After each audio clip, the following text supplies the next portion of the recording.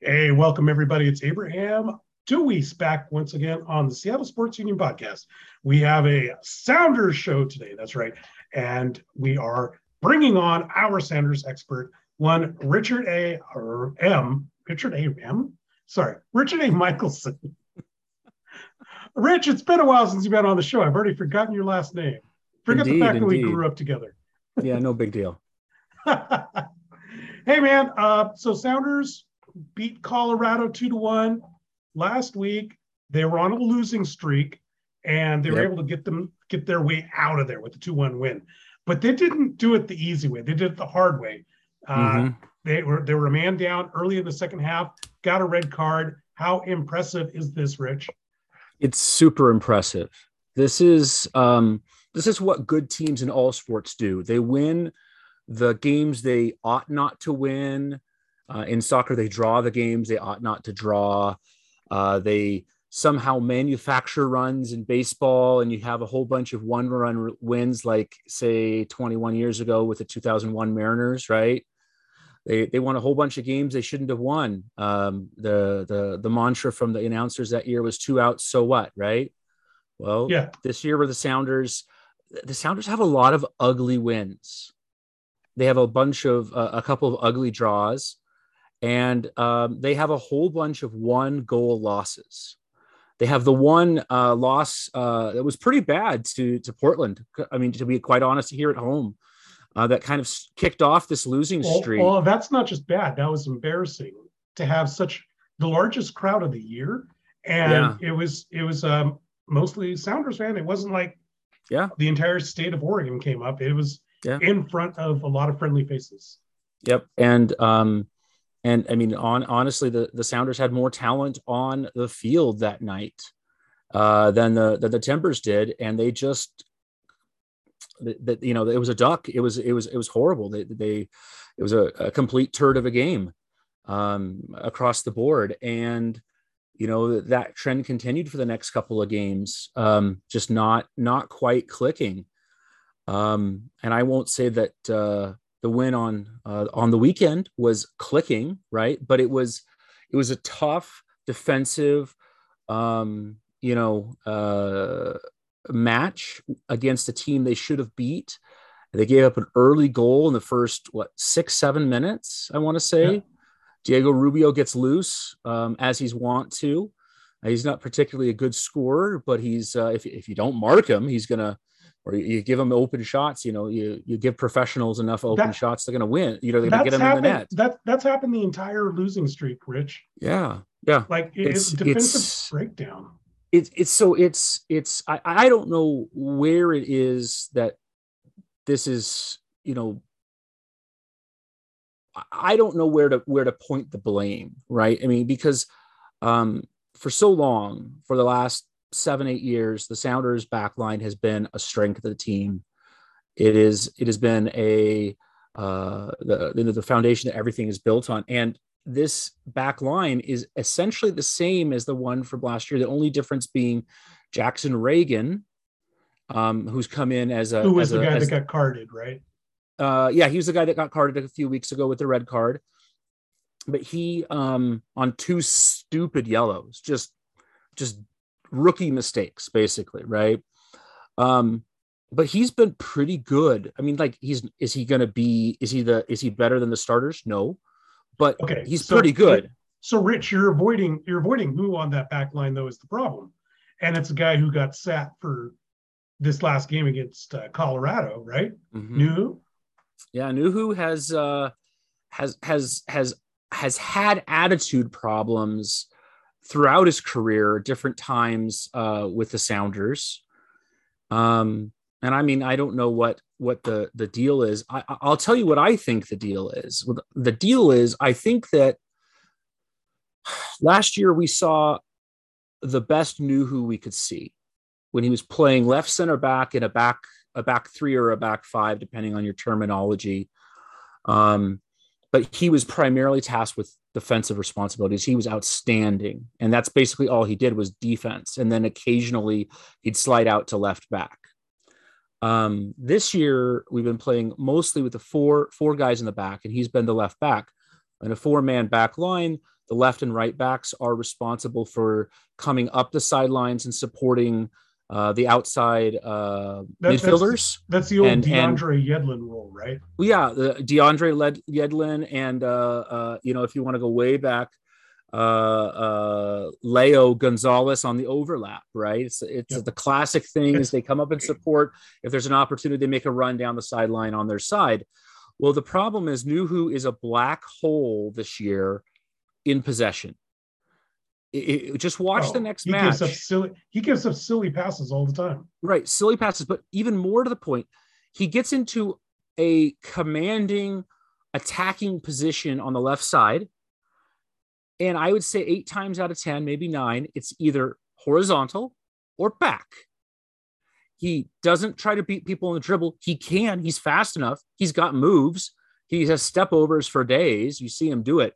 But he doesn't ever usually try to do that.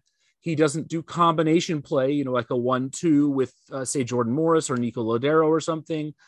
And he just doesn't contribute that much on the offensive third. And more to the point, he slows everything down. It's not like if he was giving the ball back up really fast. He slows it down due to technique, though, right? Not because he's an actual slow player, right? I think he slows it down because he can't make fast decisions attacking. He can make incredibly fast speed of thought decisions on defense. That's instinctual for him. But he can't figure out where he wants to go with the ball. So if he has that problem, why not just put him at center back? Why have him on the attack? Is that? I mean, it was due to the personnel that we had this year. We moved on from Brad Smith, and we had Jimmy Madronda and kind of as a backup left back. The problem with Jimmy is that he often gets hurt. He has a history of injuries. He's not so much with the Sounders, but he had a little bit of he was out the first part of the season this year. So Nuhu kind of inherited that position by default. And I mean, Kellen Rowe at left back really has not been a great answer. I'm looking at my outline for today's show. Yeah. And I was going to pick you apart on this guy because earlier in the season, you're trying to tell me this guy was good. No. You like to create controversy. There is no controversy. I'm not creating controversy. Kellen Rowe is not a starter. Kellen Rowe is Mike Gallego. Oh, no. Old Oakland Athletics from the 80s. No, he's not. Yes, he is. See, no. He is the utility guy.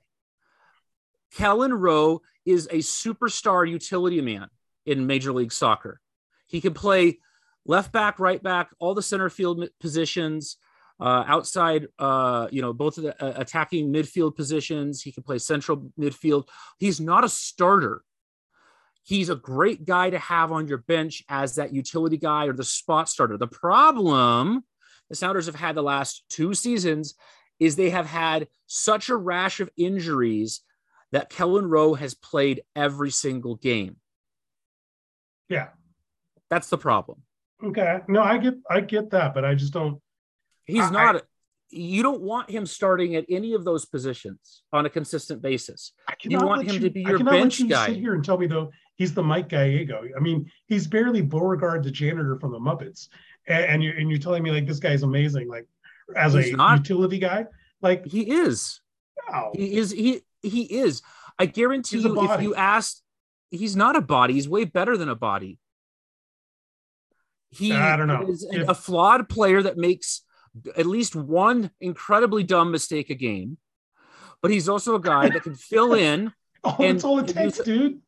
Well, right. But you also have a whole bunch of young players. You have a whole bunch of 16-year-old kids down at Tacoma. He's better than them. So, I don't know about that. I mean, if he's a body, then he's Mr. Body from the Clue movie, and he's face down usually when I see him. I want to talk about somebody who's not just a body, though. I want to talk about Friday. Friday, big matchup against LAFC. The Sounders own that night. I mean, everybody's going to be watching the Mariners.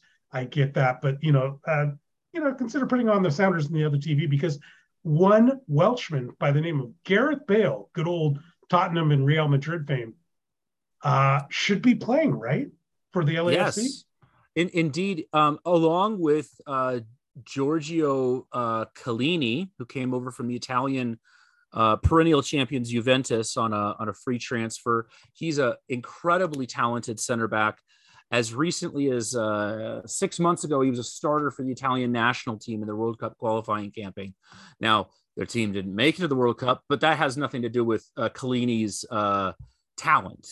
It's more to do with senior management issues and hubris, let's say. However, yeah, Wales made it to the World Cup. Yes, Wales and they'll be playing the United States in the first round, right? They will indeed be playing the United States. Yeah, I mean, LAFC is a big matchup. It is a big matchup. We got to call up our buddies for Swansea, and we should do that. We should do that. Maybe going into the start of the English football season. That's a good idea. Anyway, back to Bale. I mean, yes, I'm getting excited. I think a lot of even casual people that have watched international soccer have heard this name. Mm-hmm. Is this just a guy picking up a paycheck while he's in his late 30s, or is there talent there to be had? I mean, he is not just picking up a paycheck. First of all, he took a huge pay cut specifically to come to LA. Mm-hmm. He's not even on a designated player contract. He's on a TAM contract, which is the kind of the next level down that lets you break the salary cap. Targeted allocation money. So basically, he's on a contract that's way below his actual market value. Reports are that he had at least 6 other offers from a variety of clubs across Europe, including some of the biggest clubs. He decided that he wanted to come to America and play in LA. And so he's going to do that. He's an incredibly talented player. He can play left forward, right forward, or center forward. When he's healthy, he is absolutely electric. I mean, is he going to pair with Villa, or will he be? Yeah, I guarantee you he could pair with Villa. I mean, he played alongside Cristiano Ronaldo and Karim Benzema, 2 of the biggest egos in European football. Okay. To ever step foot. I mean, Cristiano Ronaldo has an incredibly arrogant, big attitude. He's a pampered prima donna. Karim Benzema has the stones to go sleep with one of his national team teammates' wives or girlfriends while on national team duty, like at a World Cup or a European Championship camp. Okay, so like the stones on this guy. My point is that Bale, many complaints have been made about him due to his health. He seems to have sometimes gets runs of injuries where he just goes from one injury to another and misses significant time. But no one ever complains about him as a teammate. In fact, everyone always praises that he's a great teammate, always works hard, helps younger players, is always willing to put in extra work, willing to work on chemistry things, which soccer, like basketball, it's all about, subtle pieces of chemistry in your movement and passing. So, and I mean, the ability, this guy can do everything in soccer. Okay. Like if you want to go to a baseball analogy, he is a 5-tool player. If you want a baseball comparison, he is healthy, young Ken Griffey Jr., the seasons he was hitting 55 home runs for the Mariners. Okay. That's the level of talent comparatively. This is, they don't have a Hall of Fame in soccer really, but this guy is a Hall of Fame quality if they had such a thing. So sure, but he's in his mid 30s to late 30s. He's 30, I want to say 33. Okay, how much left is in the tank for him? I think a lot, because he's had a bunch of seasons where he hasn't just hasn't put in a lot of time on on the game pitch, and he's been injured and whatnot the last 2 or 3 seasons.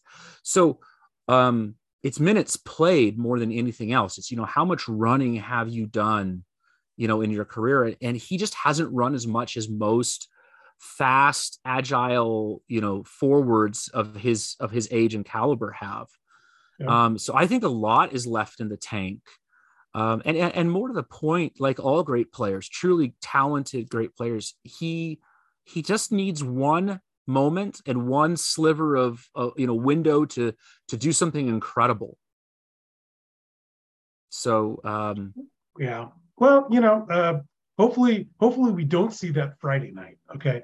And yes, that indeed. hopefully we see him not have a moment.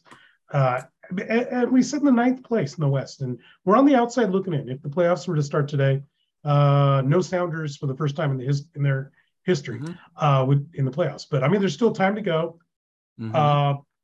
Does this game mean more for Seattle getting in, or does this mean more for LAFC, who has in the last several years never been able to defeat their bugaboo in the Sounders? I think this actually means more for LA than it does for the Sounders. The Sounders are struggling. The Sounders have a number of injuries, including the injury to Raul Ruidiaz, their best, who has been their best offensive guy. But he's really been the most consistent of the big players on the team this year. It's just unfortunate he's had a series of injuries this year as well. Really everyone on the Sounders has kind of had an up and down year, with the exception of maybe Stefan Fry, and maybe I'd say Christian Roldan. Really, are the two that have consistently been good every game. For the Sounders. So that's bad. LAFC's tired of Stefan Fry, aren't they? They really are. And more to the point. So here's the other thing. It's at home for LA. Okay, it's at home. It's on a Friday night. It's national television, and they've just added all these stars, right? Right. And so they have more talent than the Sounders do. They should win this game. This is the core. Here's how I put it to people. This is the coronation that they wanted with the Champions League title, but they didn't get that. And I kind of feel like this is their mid-season victory, that if they can get it. Yeah, I mean, LA has come close on a couple of things to winning, an actual trophy. That they won the Supporter Shield a few years back. But for the best regular season record, that's what that's for. But they just haven't been able to get the Sounders number when it matters. Here's the thing, Sounders fans. Friday's game does not matter in the large scheme of things. If the Sounders go down to LA and get blasted, it does not matter. I don't think that will happen. But my point is, even in 2019, when we won the MLS Cup and beat LA at LA in the playoffs, we did go down to LA and we got blasted 4-0 in a similar type of a situation and period of time in the season. Injured, not all of our best players around, etc. Right? What I want to see, the thing to watch, Sounders fans, is, do the Sounders have a plan? Are they able to execute on the plan? Right? Do they actually look like they have a rhythm? Or is it just like, we don't have a plan, we're just kind of going out there, right? Because the Sounders really the last month or so have seemed a bit lost. Now, that's the negative stuff. The good news, the Sounders have the 4th most points, meaning the 4th best record in Major League Soccer since they won the Champions League. Okay. That's good. Yeah. That is really good. So in spite of this skid that they had, right, basically since they were able to focus on the Major League Soccer season, they have been very good. Okay, that's awesome. I was going to ask you if there's cause for concern, but it sounds like not really. All right. I mean, well, Rich. Last thought. What's your last thought on that? I mean, my last thought is, obviously, are the Sounders in danger of missing the playoffs? Sure, but we're barely past the halfway point in the season. Tons of games to come, and tons of Western Conference matchups. So look at this is one of these games. No one likes to lose, but and looking for silver linings. But look at how the Sounders play. It's more important than the final scoreline on Friday. Okay, and don't worry about the final result. It's, do they put up a fight? Gotcha. Do they put up a fight? Do they have a plan? Can they execute? Yeah. Speaking of putting up a fight, if people want to come to Twitter and tell you what they really think, where can they find you? They can find me at SSU _ Richard M. Awesome. Again, that's SSU at SSU _ Richard M. And I know you're pretty active there. And also check us out at Seattle Sports U on Twitter. And as well, check us out at seattlesportsunion.com for all our great content. As well, come to an Aqua Sox game. We go to a lot of them. You might see us there for minor league baseball. And we are Seattle Sports Union. Want to thank everybody for listening. Check us out on Spotify, iTunes, and wherever you can find podcasts. We'll see you guys next time.